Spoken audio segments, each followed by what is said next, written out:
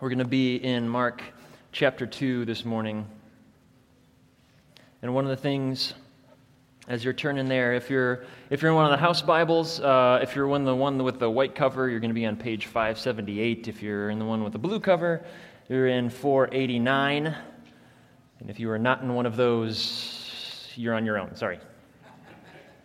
Jesus, over and over again in the Gospels, reveals that our primary problem is not that we have the wrong answer, but that we keep asking the wrong questions. And that having the right answer to the wrong question makes us wrong.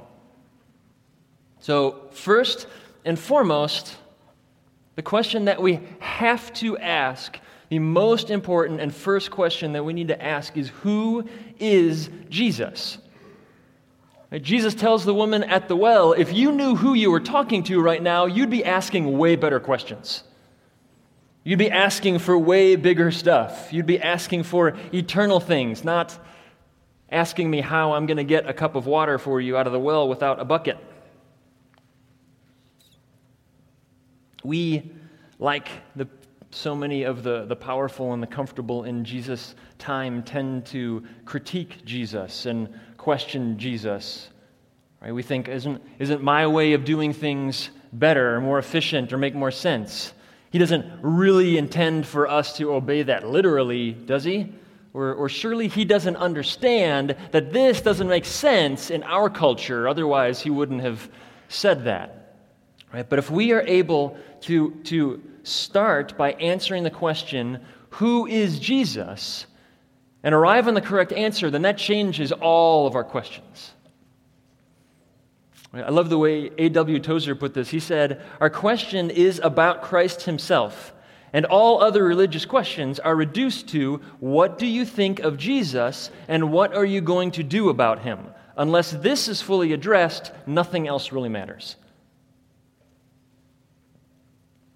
And that question doesn't just apply to our first experience with Jesus or a moment of decision. That is the question that we have to ask. Who is Jesus, and what am I going to do about him? We have to ask that question day after day, moment to moment. In this circumstance, in this relationship, in this situation, who is Jesus, and what am I going to do with him in this? And it's a big deal. We have to figure out who he is, and helpful advice giver and good teacher and humanitarian, grandfatherly buddy. These are not options that he has allowed for us to take with him. He's eliminated most of the options. Because he claimed to be one with God. He claimed to exist before Abraham existed, which would put him at least 1,000 years old at the time. He claimed that he was the only means to gain access to God. He claimed to be the very image and voice of God. He claimed that he would be unjustly condemned, murdered, and then 3 days later would come back from the dead. So he is either bananas, and everything that he said should be quickly and easily dismissed as lunacy, or he is intentionally and epically manipulative and is a monster and should not be considered a good teacher, and we should not take his advice, or he is exactly who he said he was.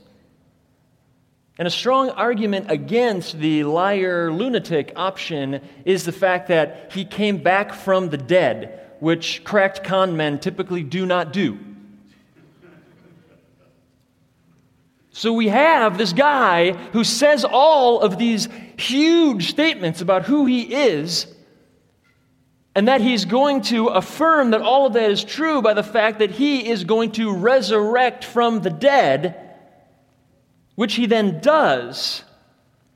So we're left with Colossians, which says he is the image of the invisible God, the firstborn over all creation. For by him all things were created in heaven and on earth, whether rulers or dominions or thrones or authorities, all things were created through him and for him.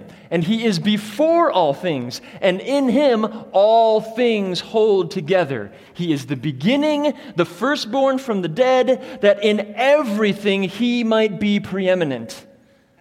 For in him, hallelujah, amen to that. For in him all the fullness of God was pleased to dwell, and through him to reconcile or bring back into right relationship all things, whether on earth or in heaven, making peace by the blood of his cross. This is Jesus. And if I truly believe that he is who he says he is, that changes all of my questions. So in Mark chapter 2, here's what we have. It says, one Sabbath he was going through the grain fields, and as they made their way, his disciples began to pluck heads of grain. They were hungry, and so as they're walking, they're plucking little heads of grain, and they're eating it. It says, then the Pharisees were saying to him, look, why are they doing what is not lawful on the Sabbath? And he said to them, have you ever read what David did when he was in need and was hungry? He and those who were with them, how he entered the house of God in the time of Abiathar the high priest, and he ate the bread of the presence, which is not lawful for any but the priests to eat. And also he gave it to those who were with them. And he said to them, the Sabbath was not made for man, the Sabbath was made for man, not man for the Sabbath. So the Son of Man, talking about himself, is Lord even of the Sabbath.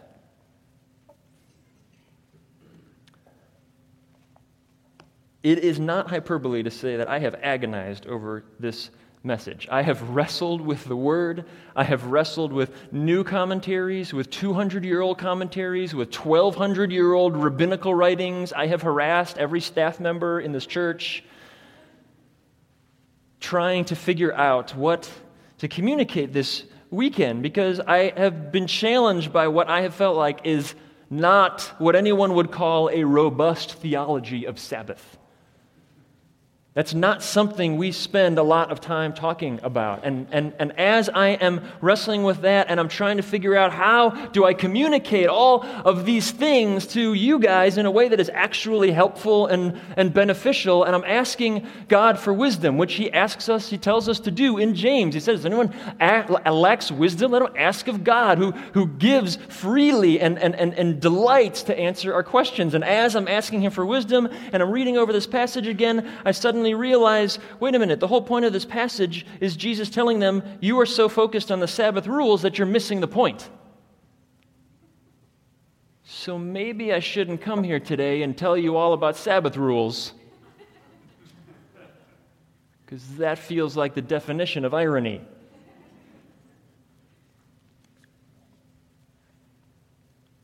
You can tell from a plain reading of the Gospels. You don't have to know Jewish history or Jewish law or anything about history itself. Just a plain reading of the Gospels, you can see that Jesus is intensely frustrated and has a major problem with all of the additional rules that people have made up in the name of following God. We'll get into this at length when we get to Mark chapter 7, but I think right now it's helpful to just take 2 minutes on unpacking just to get a little bit of the context. The rabbis with the absolute best of intentions, out of a desire to obey what are sometimes kind of vague laws of God, created a set of rules to protect people from breaking those laws. And at the time, it wasn't a set of rules. Actually, at the time of Jesus, there was intense debate going on about what all of these rules should look like. But what they ended up with is a word, and I'm not even going to waste anyone's time by trying to pronounce the Hebrew word, because I will butcher it and no one will remember it anyway, so it's not worth the embarrassment. But in English, it means the separation. And to this day, they'll refer to it as the fence. So the idea is because we don't want to break this law, what are the things that might tempt us or put us in a position where we would break this law? And let's make a rule against that. For example, if it is against the Torah to work on the Sabbath, let's make a rule that you can't pick up a hammer, because then that will prevent anyone from accidentally breaking the rule of not working on the Sabbath. Because you know how it goes. You pick up a hammer, you're walking down the hall, you see a nail sticking out a little too far, you go, that will not do. Tap, tap, tap, boom, you just profane the Sabbath. We don't want that to happen to you, so no picking up of hammers. or pencils or anything else that you might use as an implement to do work just so that you can protect yourself. And so they continue to take a step back and are like, well, but then picking up a hammer, you might, what rule can we set up to make sure that you don't pick up a hammer? Because then that might, then that leads and it kind of, when we end up in this line of thinking of how do we get a rule to protect us from the rule, to protect us from that rule so that we don't break the main thing, it becomes the religious version of if you give a mouse a cookie. Right? Where it's just this thing, and it's just now this thing, and now all of a sudden you're like, how did we even get here? You're like, well, you shouldn't have given him the cookie in the first place. So this is, and we laugh about that, but let's be cautious that we're not laughing at what they do. It's easy to be condescending towards other people's religious beliefs that we don't understand, when the point of this is that we do the exact same thing. We look at what it says in the Word, or perhaps we don't, maybe we just assume what it says in the Word, and then we come up with our way of obeying that thing, and then this becomes the hill that we're willing to die on. So that is the heart that we need to guard ourselves from. The problem with their fence is that it grew so high and so thick you couldn't even see over it anymore. And so much time went into maintaining and monitoring the fence that they forgot what the fence was protecting in the first place, and were even willing to sacrifice the thing that the fence was supposed to be protecting over the sake of the fence. They and we are experts at missing the point. Knowing the right way to obey something that God never commanded you to do is not obeying God, as Jesus points out over and over again. So as his disciples are walking through the field and they're hungry and they're picking the grain and they're separating the grain and they eat it, what is happening is the Pharisees who are following them around looking for a reason to accuse Jesus are losing their marbles because they see this happening. And according to, they're not breaking Torah law, they're violating the fence. So the fence has broken down. It says, do not work, do not harvest your fields on Sabbath. And so they broke that down and say, okay, so what all is involved in harvesting? Well, there's reaping, and then there's threshing, and then there's winnowing, and then they defined what all those things are, and they applied those to all the things. So as the disciples are walking through and the Pharisees are watching them, they're seeing a guy and they go, oh, hey, wait a minute, he just picked a head of grain. He is harvesting. He just reaped from that field. And then, oh my goodness, he's threshing right now. He just winnowed. Oh my word, he just ate it. He just prepared a meal. He has violated all of these sabbatical rules, and the sabbatical rules. And they come to Jesus and say, What are you? Do you not see what's happening? The reality is, in Exodus, it says one of the purposes of not harvesting on the Sabbath day or the Sabbath year, was so that the poor and the foreigners in your midst would be able to come and eat from your fields. So they're doing one of the reasons the Sabbath was created for. So not only are they not violating it, they're fulfilling it in a sense. But Jesus doesn't even say anything about that, did he?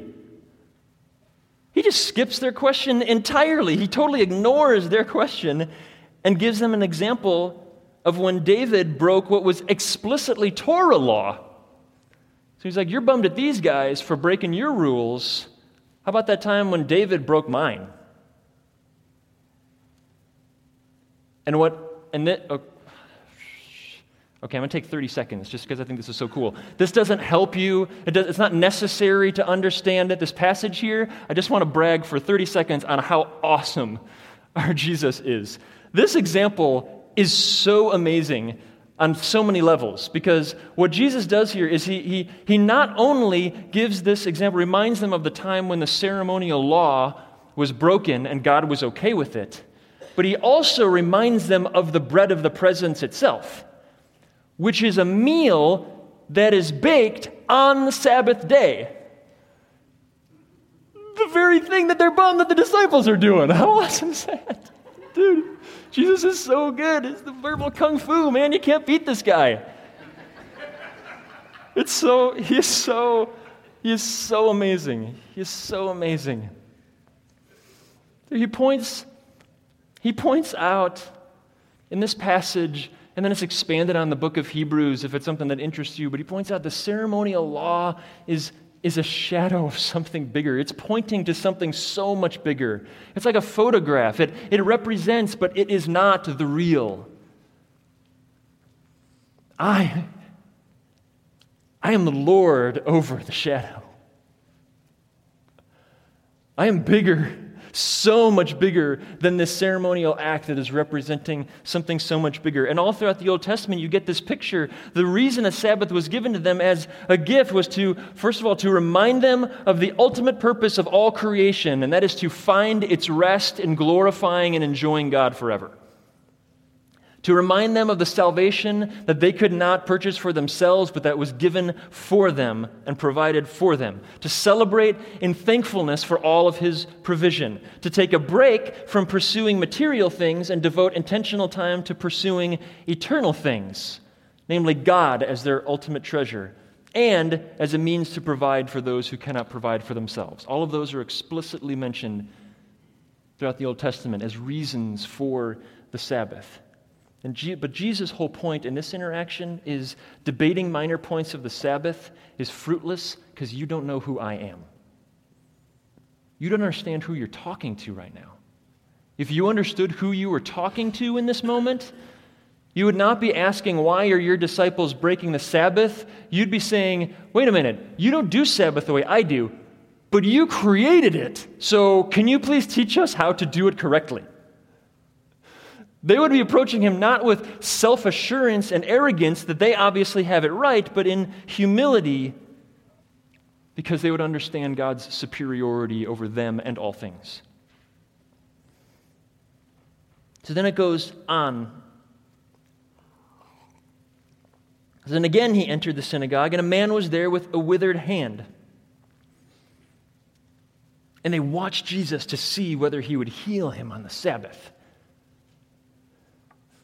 Which, how detached do you need to be going, ooh, I hope he tries to heal this guy, because then we can pounce and destroy him.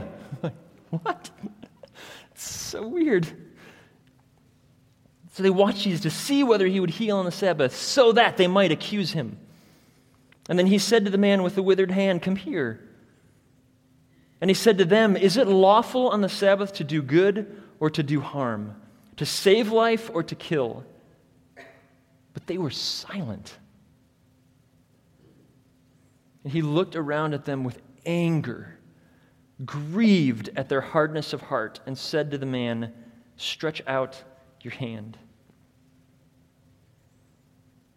And he stretched it out, and his hand was restored.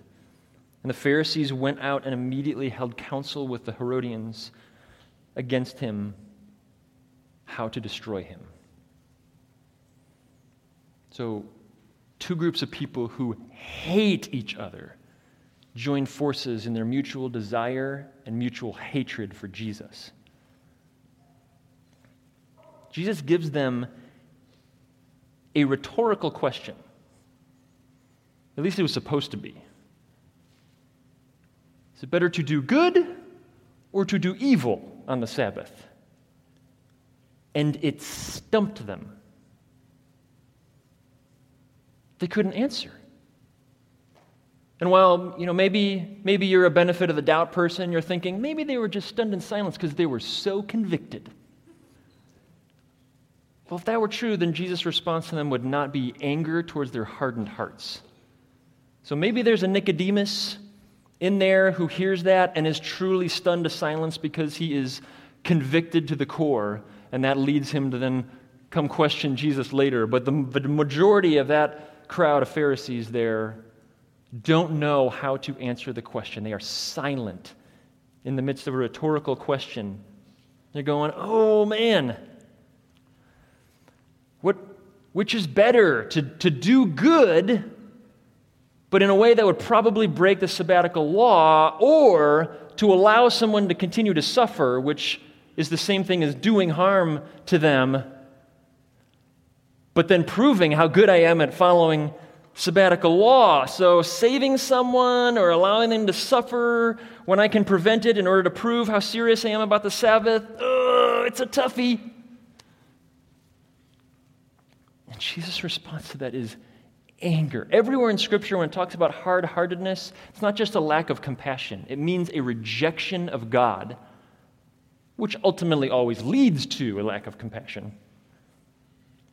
But Jesus in this moment is horrified. When we find ourselves incapable of answering what is supposed to be a rhetorical question, that reveals something troubling about our heart. Jesus is angry over the rejection of God, resulting in a graceless attitude towards a suffering man, and that their nonsensical and self-glorifying focus on the rules takes precedent over a suffering person. And then to drive this point home, he heals the man in a way that they can't possibly accuse him of violating anything, right? What did he do? He said, "Open your hand." You just picture the frustration of the Pharisees, like, what did he do? He said, what did he do? He spoke. He said something. Are we allowed to talk on the Sabbath? Yeah, I'm talking right now. Yes, we're allowed to talk on the Sabbath. Did he do anything? No, what did the other guy do? He opened his hand. His hand opening. I'm like, yes, you can open your hand on the Sabbath. Right? That's why they never bring, that's not any of the things that they never accuse him of violating the Sabbath when he's on trial, right? When they finally get him on trial, nothing is mentioned of the Sabbath. Because how embarrassing is that to bring him in and be like, you violated the Sabbath. Well, what did he do? Well, he spoke. I'm pretty sure you can talk on the Sabbath. Yeah, you're right. Sorry. So he heals them. He drives his point home by healing the man and doing so in a way that it doesn't break the Sabbath at all. And so their response is to say, that's all right. We're going to destroy him. This is an admission that it's not even ultimately about breaking the Torah law. It's about Jesus himself. They're rejecting Jesus himself for the sake of their own agenda, their own definition of religion and holiness. We are foolish if we think that we are not susceptible to this in our church. It looks very different. We don't hold secret councils in order to figure out how to physically destroy somebody anymore. The 21st century version of that is we gather on the internet and assassinate people's character and faith from the comfort of our own homes. Right? We snipe at our brothers and sisters through blogs and articles and email forwards. We call it sharing, standing for truth and doctrine. Well, we're condemning in our hearts people that we have never met in person because of the graceless opinion of someone else who has also never met them before. Or we choose in our personal relationships to share only ever correction, to only ever share what someone is doing wrong, or to gossip about how wrong somebody else is rather than speaking the life-giving, grace-saturated truth of the gospel over them and to other people about them, because we're ultimately more concerned about being right than we are about that person experiencing Jesus. Jesus, on the other hand, sets an extraordinary example for us of giving himself for the sake of others, and then he tells us to do the same. In Matthew's unpacking of the same event,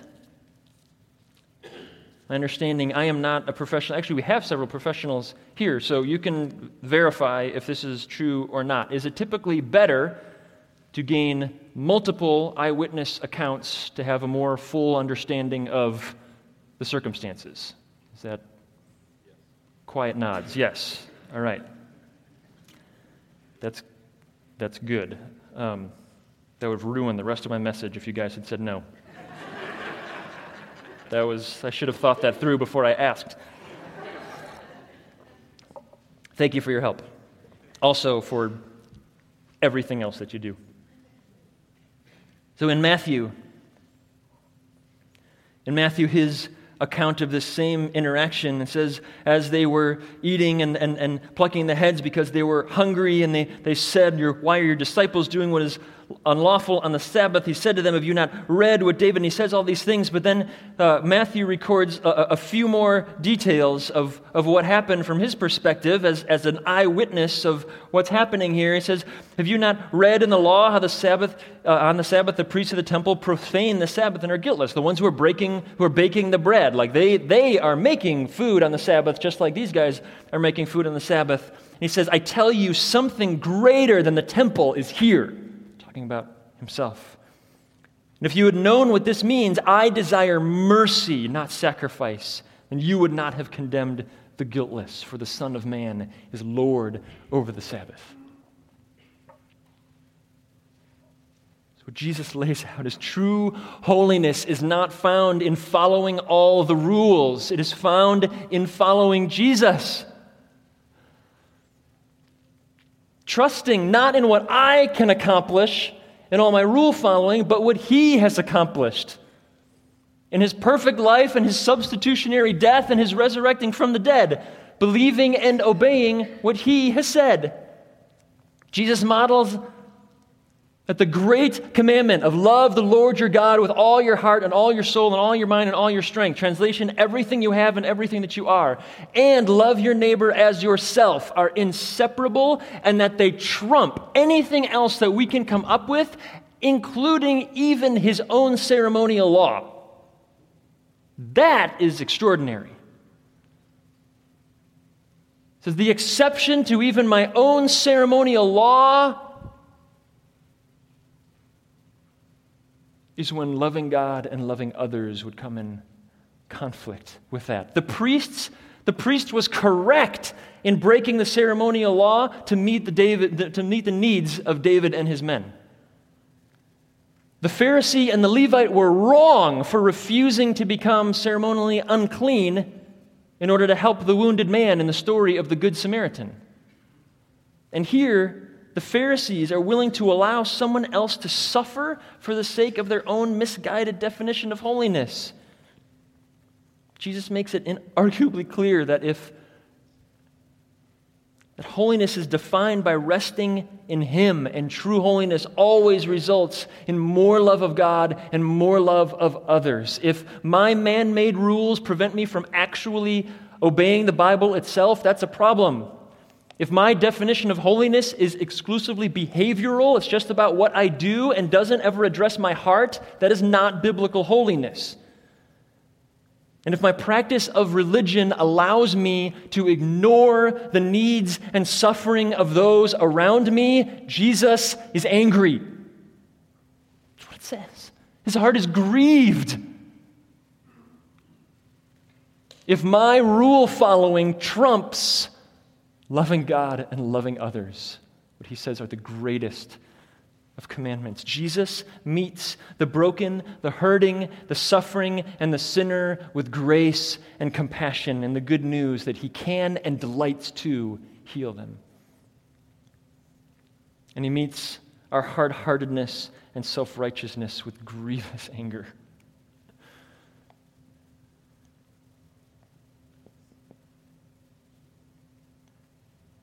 Those who are quick to confess find grace and mercy, find Him waiting with compassion. Those who are quick to complain and critique grieve the heart of Jesus. But it's essential, church, for us to remember that neither the broken nor the critical are beyond the healing of Jesus when we are willing to repent or change direction and rest in Him and Him alone. When Jesus heals on the Sabbath here, He's not breaking the Sabbath, He's fulfilling it. He is bringing rest to someone who has been laboring in suffering for who knows how long. Rather than forcing them to continue their burden, to carry that burden, that suffering, He relieves it from them. And every story that Jay has unpacked so far in Mark, whenever where Jesus heals a person, the person is described as being under the burden of pain or blindness or spiritual oppression or relational exile. And Jesus, the one who declares, "Come to me, all who are weary and under heavy burden, and I will give you rest," does exactly that. He gives them Sabbath as a gift. He relieves their burden. He gives them rest. When we know who Jesus is and we understand what he does, it changes everything. Everything. He lived the life that I should have lived, and he died the death that we deserve to die, and he exchanges his life for ours, and then his resurrection proves that he was exactly who he said he was, and that his death accomplished exactly what it was supposed to. And when we fully surrender to that reality and we truly encounter him, it changes everything. It changes the questions that we ask. It changes our goals and what we pursue. It changes our definition of holiness. It destroys our self-righteousness. He heals and he unites our wounded and divided hearts. He redirects our desires to align with his. He reroutes our plans that we thought were so well laid, but his are so much better. And he establishes himself as Lord. And in dying to ourselves, we find fullness of life abundant in him and in him alone. Amen.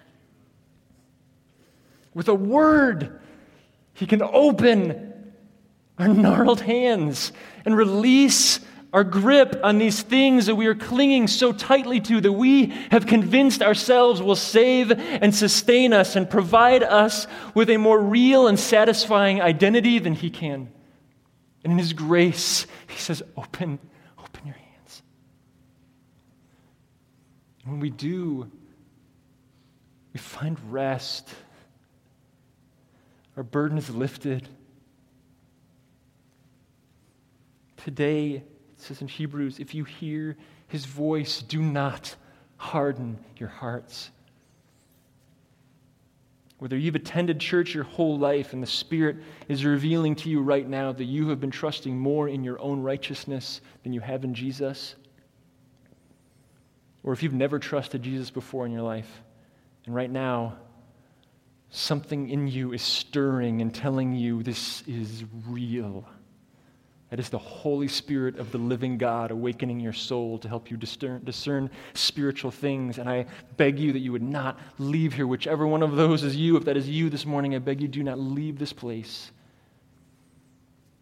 without surrendering your head, your heart, and your hands fully to Jesus. I'm going to ask some of the shepherds of the church to just kind of be hanging out on the side of the stage. If that's you this morning, I would encourage you, please come. Just ask one of them to pray for you. We want to know what you're wrestling with. We want to pray for you. We're not asking anything of you. We just want to pray for you. I'm going to ask Esther and Joe to come back up here again, and we're going to celebrate our Jesus with one final song.